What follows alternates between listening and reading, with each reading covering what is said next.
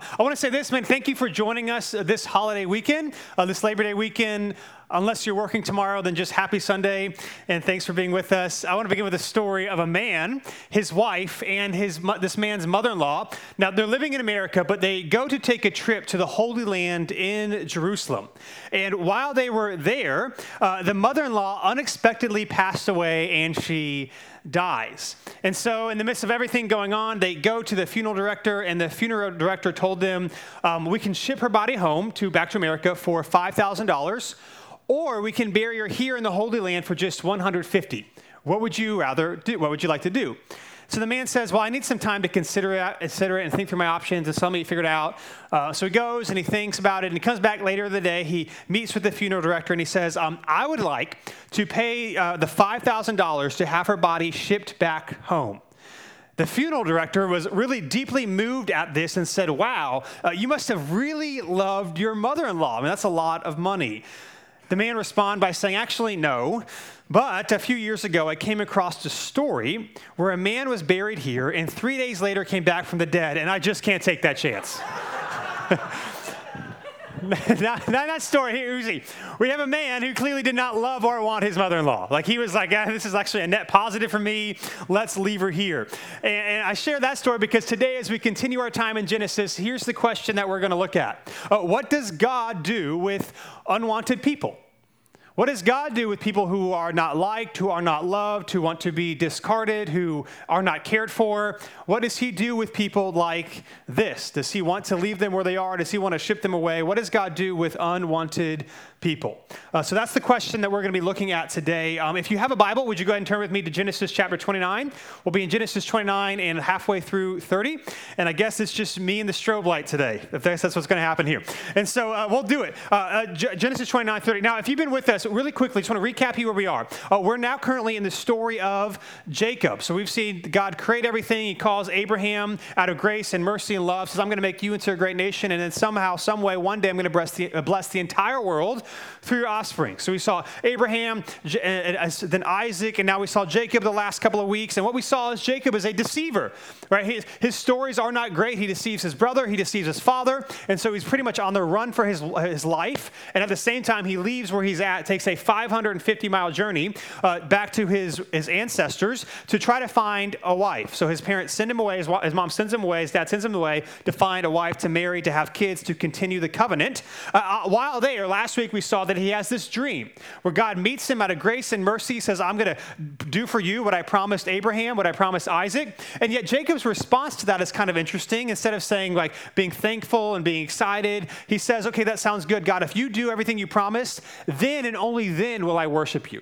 And so we have this guy named Jacob who is not off to a great start. God has been kind and gracious to him. He doesn't fully understand who he is. And we're going to continue his story today. Now, today we're going to read a pretty well-known story, if you're familiar with some of the stories in Genesis, where Jacob meets Leah and Rachel. Now, Rachel is beautiful. She has everything going for her. And Leah, her sister, is overlooked. We're going to see in this story that she's taken advantage of. We're going to see that Leah is unloved. And so I just want to set this up today. What do you do if that is you, right? Or if you have experienced that, right? Being overlooked or taken advantage of or unwanted in your life. The details in your life are going to be different than what we're going to read today, but the feelings are the same. I think many of us can articulate or can relate to being there, where you feel like abandoned, abused, and unloved. And so that's what we're going to look at this morning. I'm going to read today all the story up front, and then we're going to apply it quickly at the end. So here's where we go, Genesis 29,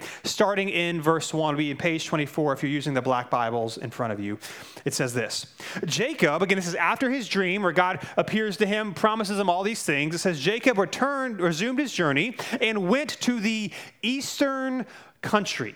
Resumed his journey, went to the eastern country. Now, eastern country is significant for two reasons why the narrator is calling it this. He's referring to the area of eastern Palestine, specifically the area of Padan Aram, which we know where he's going because we were told that in Genesis chapter 28. And so why would the narrator then call it the eastern country? Well, there's two things probably going on. Number one, likely it's trying to show us that Jacob is unsure of exactly where he is. So he's almost pretty much completed his journey. He's He's made it back to his ancestral homeland, but he doesn't have a map necessarily, so he might not exactly know where he is, but he might know he's close.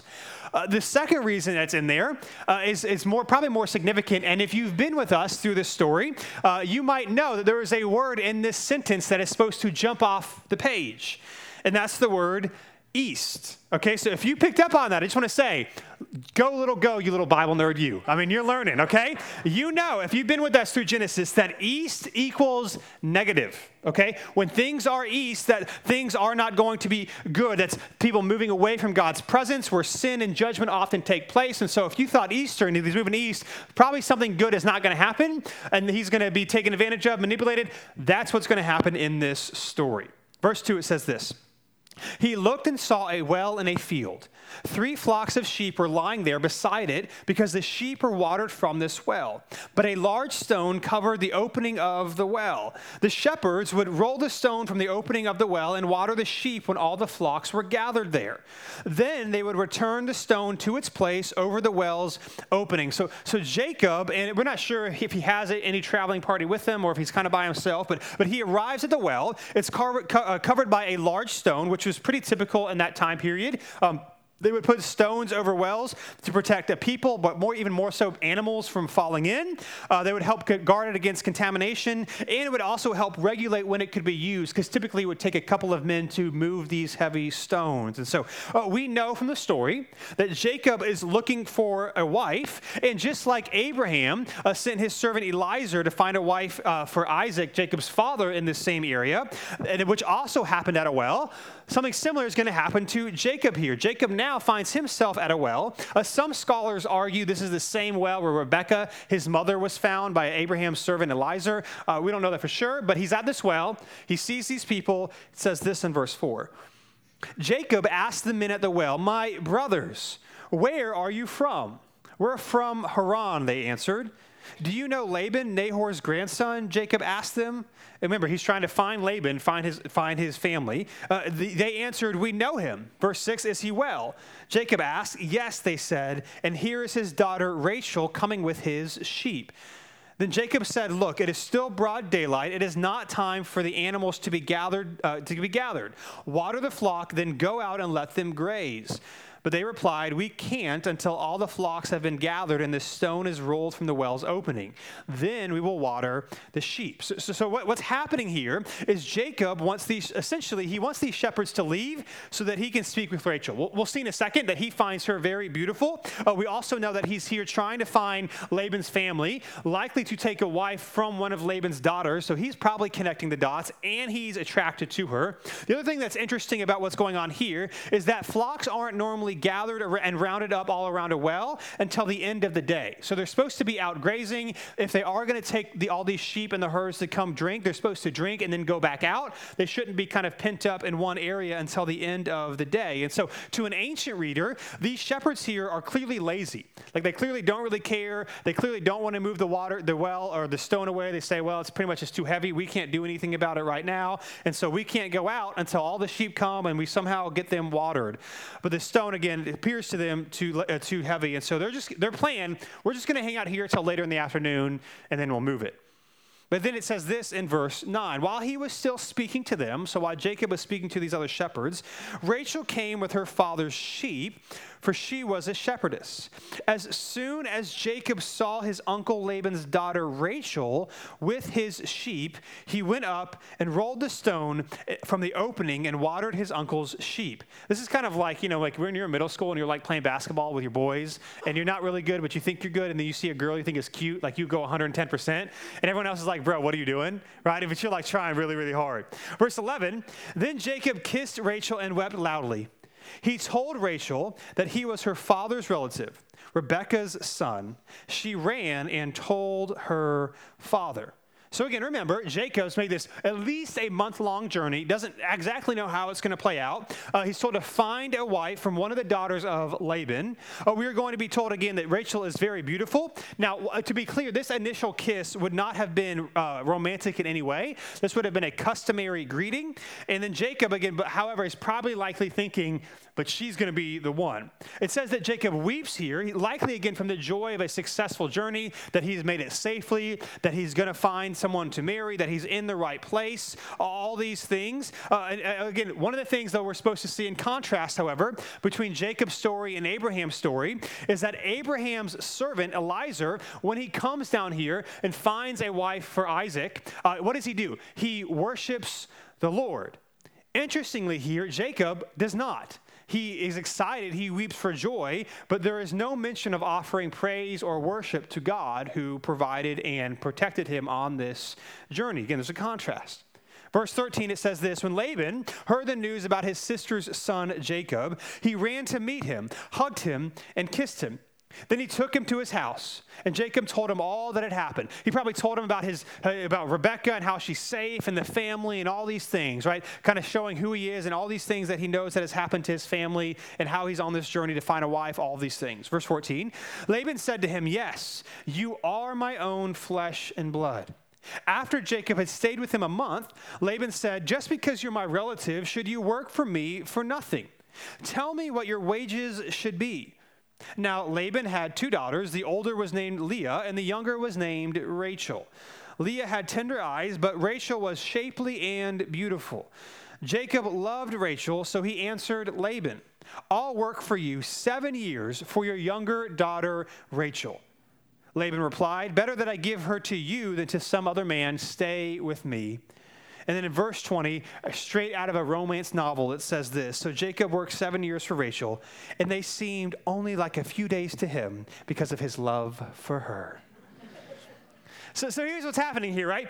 To us, it actually kind of seems, at least on the surface, that Laban is being gracious and kind to tell Jacob, well, you shouldn't be working here for free. Let me pay you for your services. Like, let's make an economic arrangement out of this.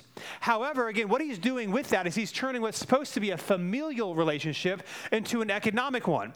Jacob is now seen as a contract laborer, and as we'll see over the next couple of chapters, Laban is very focused on his money and what he can get out of other people. To Laban, this is definitely just an economic relationship. However, Jacob responds by saying, it's not money that I want. He wants to marry Rachel, for she is very beautiful to him. Laban agrees with this, but even as you read it, you might think his answer seems to be kind of interesting, right? Laban's response isn't very warm. You would think that Laban would be happy with this arrangement, particularly in ancient culture where arranged marriage was the thing, and then you would stay kind of in your tribal familial group. Like, this is like supposed to be a win-win all the way around, yet his response is just odd, right? Better you than somebody else. Like, that's a weird answer to Jacob. And so what happens in the ancient world is that it was customary for a prospective husband, or at least his family, to give a bride price to the father of the bride. In a legal sense, this is the bride joining the husband's family, and the bride's family is losing their child and the resources they could provide. So in an ancient, pretty much rural, agricultural context, people and children were a net positive for your financial outlook. And so when you lose a daughter, you're losing all the financial resources that she could help bring in to work on the fields and the sheep and all these things. And so you would give a bride price that was supposed to do 2 things. One, it was supposed to help cover some of the lost income that the family is going to have because they're essentially losing a child in the legal sense. And secondly, at least some of that money was supposed to be stored and saved for the daughter, for the wife, in the unfortunate event of a divorce or the loss of her husband. Because in the ancient world, women, their legality was tied to either their father or their husband or a brother. They couldn't just kind of go out and find a job. And so being a widow in today's world is obviously really difficult. It was even harder in the ancient world just because of how society was set up. So some of that money was supposed to be saved in the event that the wife finds herself on her own. However, Laban doesn't do what he's supposed to do. In fact, later in chapter 31, Rachel and Leah actually use business language to talk about how they understand their relationship with their father. In chapter 31, verse 15, it says this, "Are we not regarded by him as outsiders? For he has sold us and has certainly spent our purchase." So apparently Laban wants this economic relationship. He spends the bride price on things that he wants, on his resources, on his own investments, which is supposed to be kept in the case of the death of a husband or divorce. So what we see is that Laban, not a great guy. In fact, what we see is that Laban is a lot like Jacob. He's a lot like Jacob. And so what happens next is Jacob does this. He works for 7 years. Then he asks for Rachel in marriage because he's completed his contract. And so they have a feast, a marriage celebration, which would have looked a lot different than how we do them today. And then that night after the celebration, Jacob went to sleep with Rachel, went to consummate the marriage to make it a legal thing. But Laban, it tells us, actually gives Jacob Leah instead of Rachel, which Jacob doesn't realize until the morning. So he actually sleeps with and technically marries Leah. Now, again, there's a lot of details that the stories don't tell us, right? Like you have a lot of questions as you read the story, like how in the world, even if it's dark, which it would have been dark, how in the world would Jacob not know it was Leah, not Rachel? Like he would have known at least by how they sound, how they talk, something. Again, we're not told. There's a good chance that perhaps drunkenness was involved in the ceremony, and so Jacob probably isn't altogether there. But he wakes up, realized that he has slept with and therefore married Leah, not Rachel. And it says this, if you look down in verse 25 of chapter 29, it says this: when morning came, there was Leah. So he said to Laban, Jacob says to Laban, "What have you done for me? Wasn't it Rachel that I worked for? Why have you deceived me?" In other words, Jacob is rightfully angry. Jacob has married the wrong person. Of course, ironically, as we've talked about Jacob the deceiver has now been deceived. The thing that he has done to his father, to his brother, has now been done to him. Right? Jacob tricked his father, Isaac, and Esau when he stole Esau's blessing, or Esau's birthright, and the blessing from Isaac that was supposed to go to Esau. He stole it. He manipulated his father, and he got it from him. And so Jacob is now upset that what he has done to others has now been done to him. Right? Verse 26, it says this: Laban answered, "Is it not the custom in our country to give the younger daughter in marriage before the firstborn?" I'm sorry, it is not the custom in our country to do that. Verse 27, "Complete this week of wedding celebration, and we will also give you this younger one in return for working yet another 7 years for me." And Jacob did just that. He finished the week of celebration, and Laban gave him his daughter Rachel as his wife. And Laban gave his slave Bilhah to his daughter Rachel as her slave. Jacob slept with Rachel also, and indeed he loved Rachel more than Leah, and he worked for Laban another 7 years. So what happens here is that Laban seemingly refutes Jacob's anger by making himself the victim. Well, don't you know that that's actually not the custom in how we do things, right? The older has to be married first, right? You might be angry, but didn't you know how things are supposed to operate? Now, of course, Laban should have been a lot more clear in the marriage contract, and perhaps he was, and he just lied, and he just changed it. After all, what's Jacob going to do? And so, but Laban does say this: let's finish this week of celebration, and then I'll go ahead and give you Rachel after this week, but then you have to promise to stay on for 7 more years. Now, again, think about the characters in the story, how they're thinking. For Jacob, right here, this would have been not just like a week of like anger at Laban, but humiliation and disgrace. Everybody knows. I mean, no doubt he's told people, "I'm working for 7 years, I'm marrying Rachel." And then everybody finds out he actually didn't marry Rachel. He married Leah. And then he has to work another 7 more years for Rachel. This would have been a major point of embarrassment and anger for Jacob. And so that's what happens there. The next week, he then marries Rachel. Bilhah comes her maid servant. Now, I want to point out 2 things really quick before we finish the story. The first thing is this: the polygamy question, right? So people ask, well, you're supposed to follow Jesus, supposed to be one man, one woman. This is the Bible being contradictory. What's going on here? Again, it's always helpful, especially when you're reading Old Testament stories, to know the difference between description and prescription. Description is just sharing, here's what happened in the story. Prescription is, here's what happened, and here's how you need to behave or honor God or live. And so many times in the Old Testament, you get a lot of description, not prescription, right? This is not saying this is something that followers of Jesus should go and pattern themselves after. This is just what happened. Of course, it's not the Genesis ideal. It's not the Eden ideal of one man and one woman. In fact, Jacob gets deceived into marrying 2 women, but this is a description of what happened. This is not a prescription of how believers are supposed to live. And the second thing I just want to point out as well is that, again, if you've been with us through Genesis, you might be picking up another theme, that this is yet another case of sibling rivalry. Saw it with Cain and Abel, with Noah's sons, with Ishmael and Isaac. We saw it with Jacob and Esau, and now we see it with Rachel and Leah. whereas the younger person in the sibling group, who's supposed to be inferior in the ancient world, is actually going to take precedence or dominance over the older sibling. And then last but not least, I think most importantly for us as we read this story, is that sure, Jacob was absolutely treated unfairly, but what about Leah? Again, put your mindset in that of Leah. She is used as a pawn from her father and then clearly viewed as inferior to Jacob because he loved Rachel more. And not only is it Rachel that Jacob wanted to marry the whole time, but it makes it even worse for Leah because what Laban has done no doubt impacts how Jacob views Leah. So polygamy in the ancient world, particularly for more wealthy families, was not uncommon. But it is different. It is different. And hear me, I'm not saying this is a good thing. Just hear me. It is different for someone to have multiple wives that he chose than to have multiple wives that were manipulated and given to you by trickery. Okay, so neither one of those things is good. But if you're Leah, you're used to multiple wives, husbands, social status. It was a more normal thing. Again, not condoning it at all. I'm just saying, in the ancient mindset, that's not what's weird. If you're Leah, this happened. You weren't even wanted. And now you were essentially forced to marry a man who is angry about the whole thing. Every time he looks at you, he remembers that he was manipulated and cheated. Like he didn't even want you. And now you're his husband, right? If you're Leah, this is a terrible place to be. Verse 31, then it says this, when the Lord saw that Leah was neglected, he opened her womb. But Rachel was unable to conceive. And so I also want to mention this. Many times in Old Testament narrative, the narrators don't say, here's what happened, and this was good or this was bad. What often happens is if something happens and you're not sure if it's good or bad, we'll see how the story plays out. And if it plays out negatively, it's the narrator trying to tell you, hey, this was not a good idea.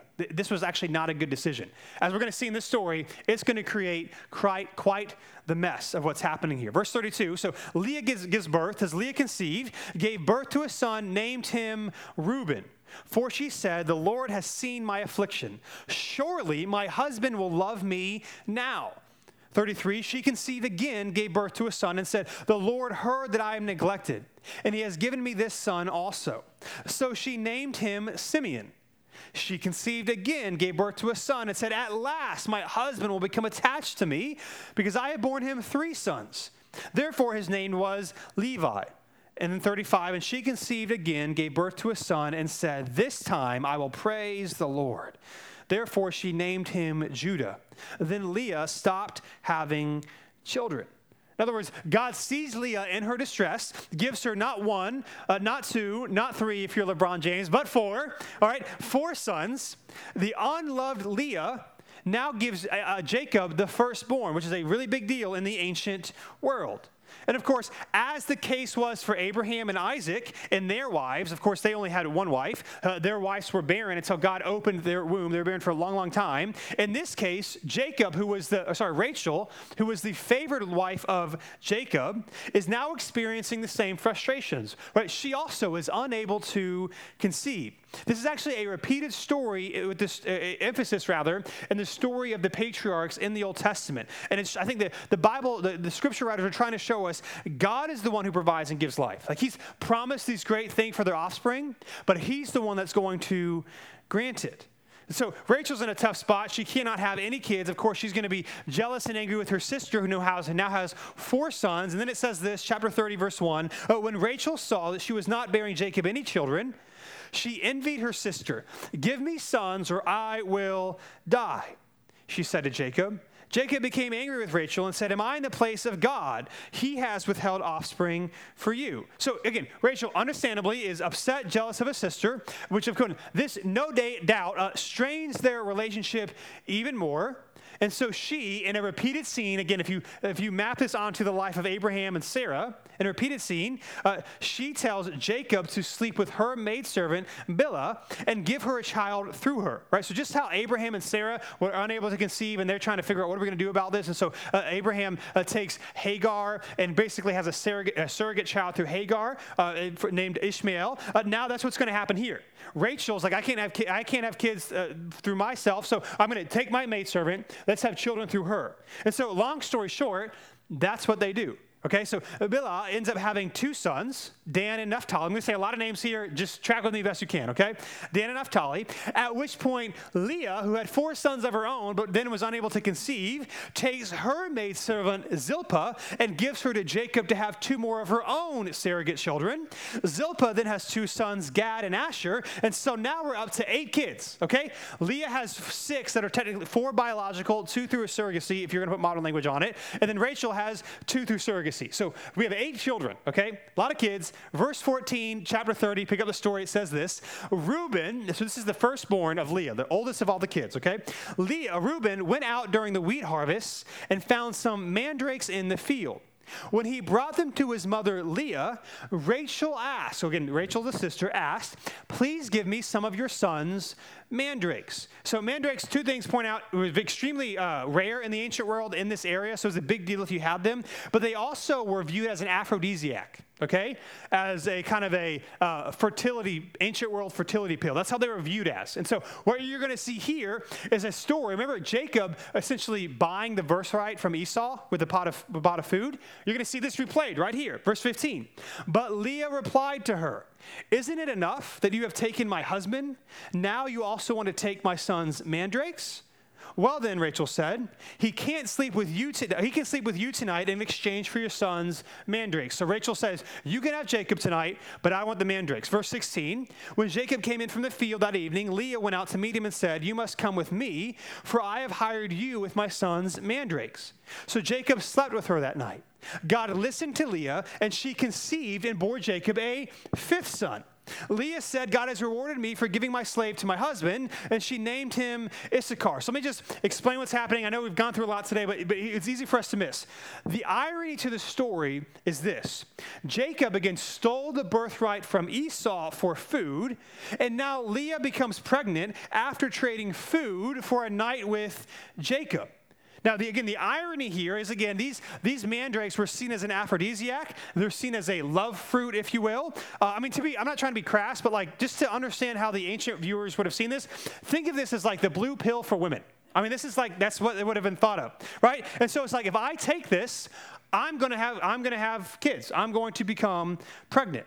The irony, though, is that after Leah gives up the mandrakes to Rachel, Leah goes on to have another son named Issachar, and then later is going to get pregnant again with another son named Zebulun. So she gives up the love fruit, and yet she's the one that still has kids. Rachel buys this love fruit, and she's still unable to have children. Okay, so Leah has 2 more kids. It brings the total number of kids up to 10, 2 for Rachel, 8 for Leah.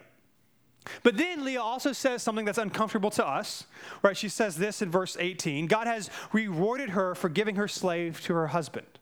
Now to us, we'd be like, it's already messed up with 2 of them. Now there's 4 of them. Like, would God really reward you for taking your maidservant and maybe essentially telling her she must sleep with your husband so that you can have more kids? Now, I want to say this. Remember, this is what she says. God does not say this. In her mind, she thinks this is what God is doing, likely thinking that this is my reward for giving my husband more children through Zilpah, because again, in a way that we can't fully, I think, appreciate in the modern context, kids were a big deal. Like for us today, kids are awesome. You should have them. They're amazing, right? But they are not a financial positive in our culture today, right? Kids really are not a financial positive until you're really old and they have to start taking care of you and maybe help pay for some of your care. But for your life growing up, they are a net negative for you financially. In the ancient world, once your kid was about 4 or 5, he's out working the field, or she's out working the field, they are a net positive for you financially. So she's thinking, well, I've kind of, through my own ways, got my husband to have more kids, so God is blessing me for that. But remember, God does not say that. That's what she says. And so again, after this, we are told that God remembered Rachel. So after all these children from all these women, but none through Rachel herself, it says God remembered Rachel, listened to her prayer, and opened her womb. She then has a son named Joseph, who you're going to find out, if you're familiar, is going to have a prominent role. But you're already starting to see cracks in the family, right? The favored wife, the unfavored wife, Rachel, the favored wife, finally has a child of her own named Joseph, who's going to become Jacob's most prized possession, most favorite child.